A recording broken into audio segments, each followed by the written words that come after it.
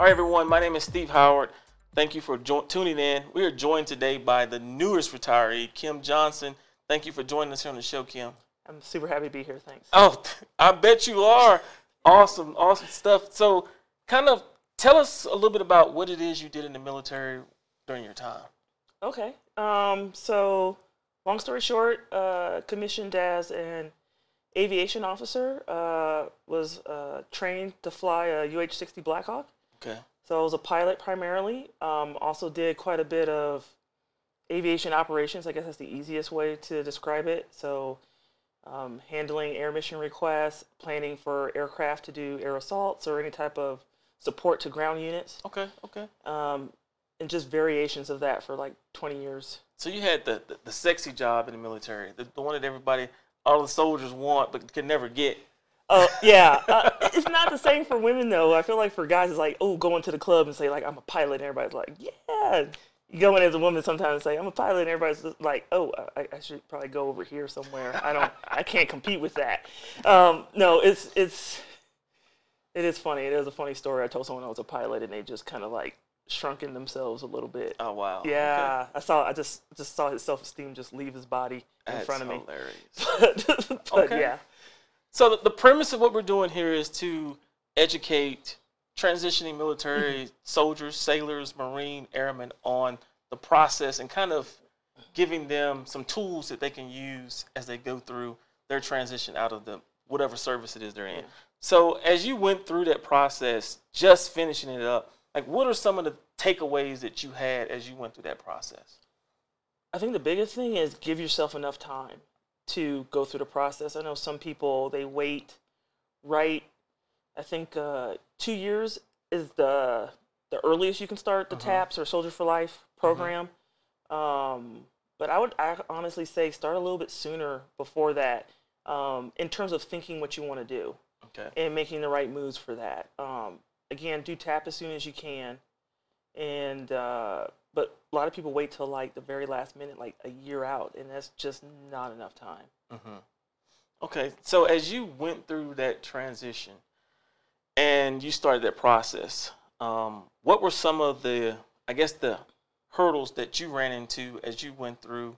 Will it be the paperwork for your retirement, or it be the paperwork for your medical piece? Like, what were some of the hurdles for you? Well, I guess people don't talk about it. You just think, oh, I'm retiring, and it's like all rainbows and butterflies, and it's quick. It's not. And it's not. There's a lot of programs out there to help people transitioning. The biggest problem is everybody's trying to help, but it's not grouped together. So you have to kind of go searching for it and research for it. Like I have a binder of like all the pamphlets from the things I've gone to and notes and everything grouped together. It's almost a full-time job. Okay. People think they can just spend an hour here and they'll be fine, and it's not. And a lot of it's not automated either. So it's all manual. You have to fill out this form, which, by the way, this form is nowhere online. Now you got to find the one POC to get the form to fill out. Like, oh, by the way, we sent you the wrong form. It's a different form now. Yeah. So that makes it interesting. I'm kind of rambling a little bit. But I would say keep a binder, keep your notes, work out your timeline from the jump of backtracking with what your out day is and what are the things you need to get done. So figuring out your insurance, figuring out if you need to get any type of education or certifications before you get out. And then also researching into the industry you're thinking about. I think that's people's biggest problem is that they don't know what they want to do. Yeah. And they kind of wait to the last minute and go, I'll just do the civilian version of what I'm doing, and they might not have the civilian certifications that they need to do that.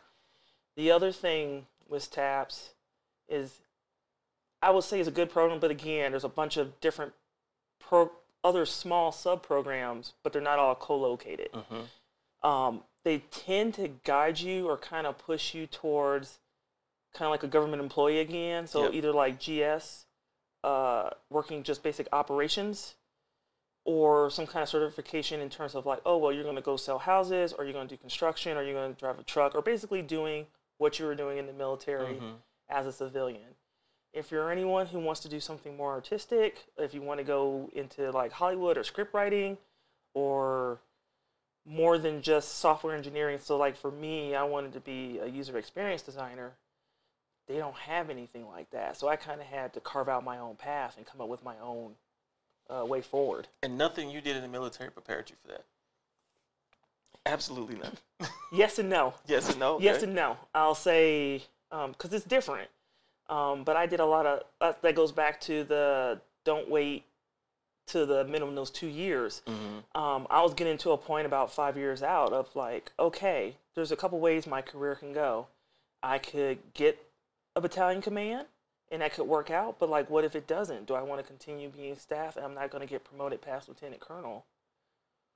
Do I want to stay or do I want to go? And I was getting to that point of like, I wanted to explore other options. So I started trying to figure out, what do I want to be when I grow up? What do I enjoy? And I think the best thing I've came across, and it might have been a YouTube video or somewhere, they said, try to figure out what you would like doing and you'd be okay doing it for free, but figure out how to get paid for it. Yeah. And that was the nice thing about user experience. My brother told me about it because it's like, I might go be a project manager, but it's like, that feels like just being the 3 all the time, just ops, just constant stress. And it's like, I don't want to be stressed, but I do like operations a little bit. And then I was like, man, maybe I'll do something more artistic, go more like interior design, more architect type making homes. And it's like, that's not quite it either. And he said user experience, because it's really what I've been doing in the military all this time, is helping people, helping your soldiers, making systems or processes in your organization to make things go smoother. Okay. Yes, it will be towards an app or a website, but we do it in the military. You know, how can I make this Excel or this PowerPoint help out everybody to know or onboard people or anything like that? So it's kind of taking that approach, but you can also make it look pretty too. That's kind of like the different part. Definitely. So you said, so as you're going to this transition, what was your process of determining whether you wanted to go the contractor route, go the GS route, go the civilian route, or go back to schools like what you're doing? Mm-hmm. Like what played into that decision-making process for you? Well, my biggest thing is because, I don't know, I'll just say it, because I went to West Point. So as soon as I came out of high school, I went straight to a military academy and then straight into the Army. So I've never done anything on the civilian, and I kind of wanted to do something completely opposite of Army. Like, what can get me the farthest away kind of in the Army? And then I went, okay, I'm doing something completely different than what I've been trained. If I just take what I'm on paper, I'm a helicopter pilot, I can do managerial things and some operation type planning or strategic. And I knew I didn't want to do that. So I got to figure out a way so that civilian people who would look at my application would go, oh, she can do this other thing. Yeah. And usually the best way is through education. But there's a program that's in the military, and I don't think we talk about it enough, is like DoD Skill Bridge or career skills program, as the Army calls it. Because they kind of throw it on the site, but none of the links work. They don't give you any additional information. But it's an opportunity for you to, they have some set programs to try the industry that you're trying to go into, to learn and determine if that's what you want to do. And then sometimes you can get a job out of that. So like a big one is called Hiring Your Heroes. Because I wanted to do something that was not, I guess, the prescribed or what the way forward that a lot of military people take. I did an individual internship. So I found an organization that was near where I live that had UX designers in it. And I just cold emailed the person in charge and say, hey, I'm Lieutenant Colonel Kim Johnson. I'm retiring. I really love UX, and this is what I'm trying to do. Would you be open to doing a career skill bridge with me? And they said, yeah. I did an interview later, another talk, and they said, yeah. And I filled out the paperwork and did it. So I was lucky enough I did 3 months internship with an organization called Air Force CyberWorks, but they are UX designers in there and UX researchers, and they also do some innovation and design sprints as well. So if you've ever seen AJ and Smart kind of sprint, they do a version of that, but then they add in extra activities. and I got to do hands-on with that, work with Space Force and some of the the departments at the Air Force Academy and some other organizations. So it's been really good for creating a network, testing out that I like, testing out that I do indeed like that industry. Because what happens is a lot of people get out, they go into a particular field and find out they don't like it. Exactly.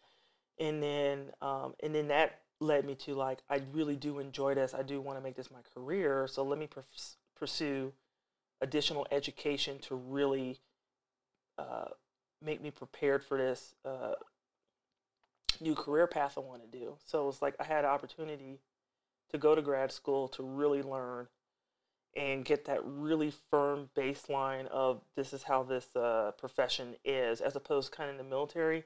You get in just enough, like, okay, you're a little dangerous, and then they move you to the next thing. So you never get to really get good. And it's like, I want to have an opportunity to really, really get good. Yeah, from officers, they never allow us to become experts. Right, because it's reserved more for your warrant officers and your enlisted. You're always just enough, and you're just managing. And I really wanted to become skilled in my craft. Yeah. And that kind of, that experience that you took to get there, right? That kind of leads into one of the things that I'm always telling military veterans as they transition out.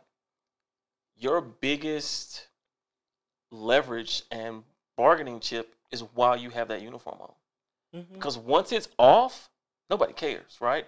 And so imagine you calling them 6 months after you had gotten out of the military asking to do, hey, can I come? They'd have been like, no. Yeah, because like, who are you? Yeah, who are you? But you're still in that uniform, so you're now able to leverage that to do something that's going to help you later on in your career. That's awesome. So grad school, and then what is your plan as far as going from grad school to what's next for Kim Johnson? So after grad school, the plan is to get a user experience design job at one of the bigger companies, I guess, in the Seattle area, because there's quite a few companies. So and again, take the time to learn and really see how the business works in those organizations. And eventually, my goal is to grow into that. I am that senior UX designer, and I am using what I did learn in the military. And the part of the military I really enjoyed was that mentoring and helping others coming up be successful. Yeah. So, because there's not a lot of minorities in the UX field so much right now. I know there's more, but yeah, I would really like to do that. And I actually put that on my college application. That was my goal, to get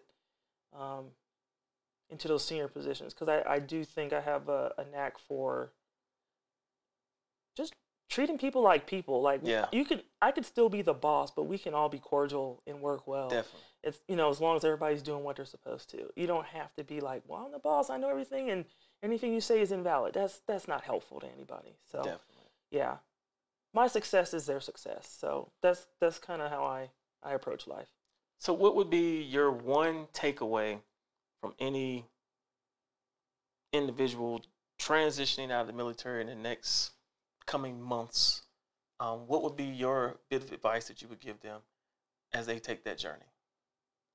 Give yourself time, really.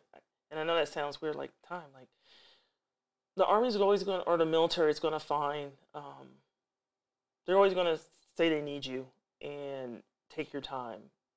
But at the end of the day, it's your time to transition. It's to figure out what you need to do, get your affairs in order, which is a good point while you're still in the military. So you can still use, if you need any type of financial services assistance, you can get, stuff registered while you're still military, or take a chance of those discounts. See legal services. Make sure your will and your power of attorneys and all those things are done when you can get it for free and be set up. Definitely. Because people will work to the very end. It's like, well, they need me. And it's like, as soon as you're gone, they're going to replace you with somebody else, and they're going to carry on. Yes, they are. and this was an advice that our deputy CG told me when I was transitioning. Is like, at this point, you owe the Army nothing. So go do what you need to do so that you can have a smooth transition and take care of yourself. Because that's the rest of your life. If you don't have a good starting block, you have to dig yourself out of that hole because you worked to the last minute and not took care of your affairs like you should have. Yeah, and I'll close it with this. As we came up with the idea to do this, and just going through your retirement ceremony, right? What was the one song that they played in the Army song, right? Mm-hmm. There's a point in the Army song where it goes, and the Army keeps rolling along. It does. It's a machine. It's gonna roll along Mm-hmm. whether you there or you're not. It rolled along before we showed up. It's gonna roll along after we show up, after we leave. Yes. And so, definitely have to take care of yourself and these ending processes, and continue to, because especially if you have family, like Yeah. taking care of all those things. Yeah. So Take care of yourself. Don't burn bridges and go like, I'm out, and just be disrespectful. Be respectful, but take your time. Those last 6 months, like, it goes so fast, so fast. And I had a plan. And it was crazy when I was going through the whole process. It was like, why are you nervous? You have such a great plan. And it's like, still, like someone probably else said, like, if you're in the military for 20 years, I haven't gone to any civilian school, except for online. Everything's been all military. And now it's like, now you're going into the world. Regardless of your plan, it's still a little scary or or stressful. it is. I'm not gonna lie. I had a couple months there that was just like, oh my God, this is real. This is happening. I'm actually leaving the military. I'm not trying to live back with my parents. Like, I want to make sure I'm good. Like, I can't. I know they would have my back, but it's like, I refuse to be an adult living with my parents. So it's just like, because I can't go. But so yeah, have a plan. Give yourself time. Well, awesome. Well, Kim, thank you for sitting down, taking the time to talk with us. Catch you next episode. Thanks for tuning in, folks. Have a good one.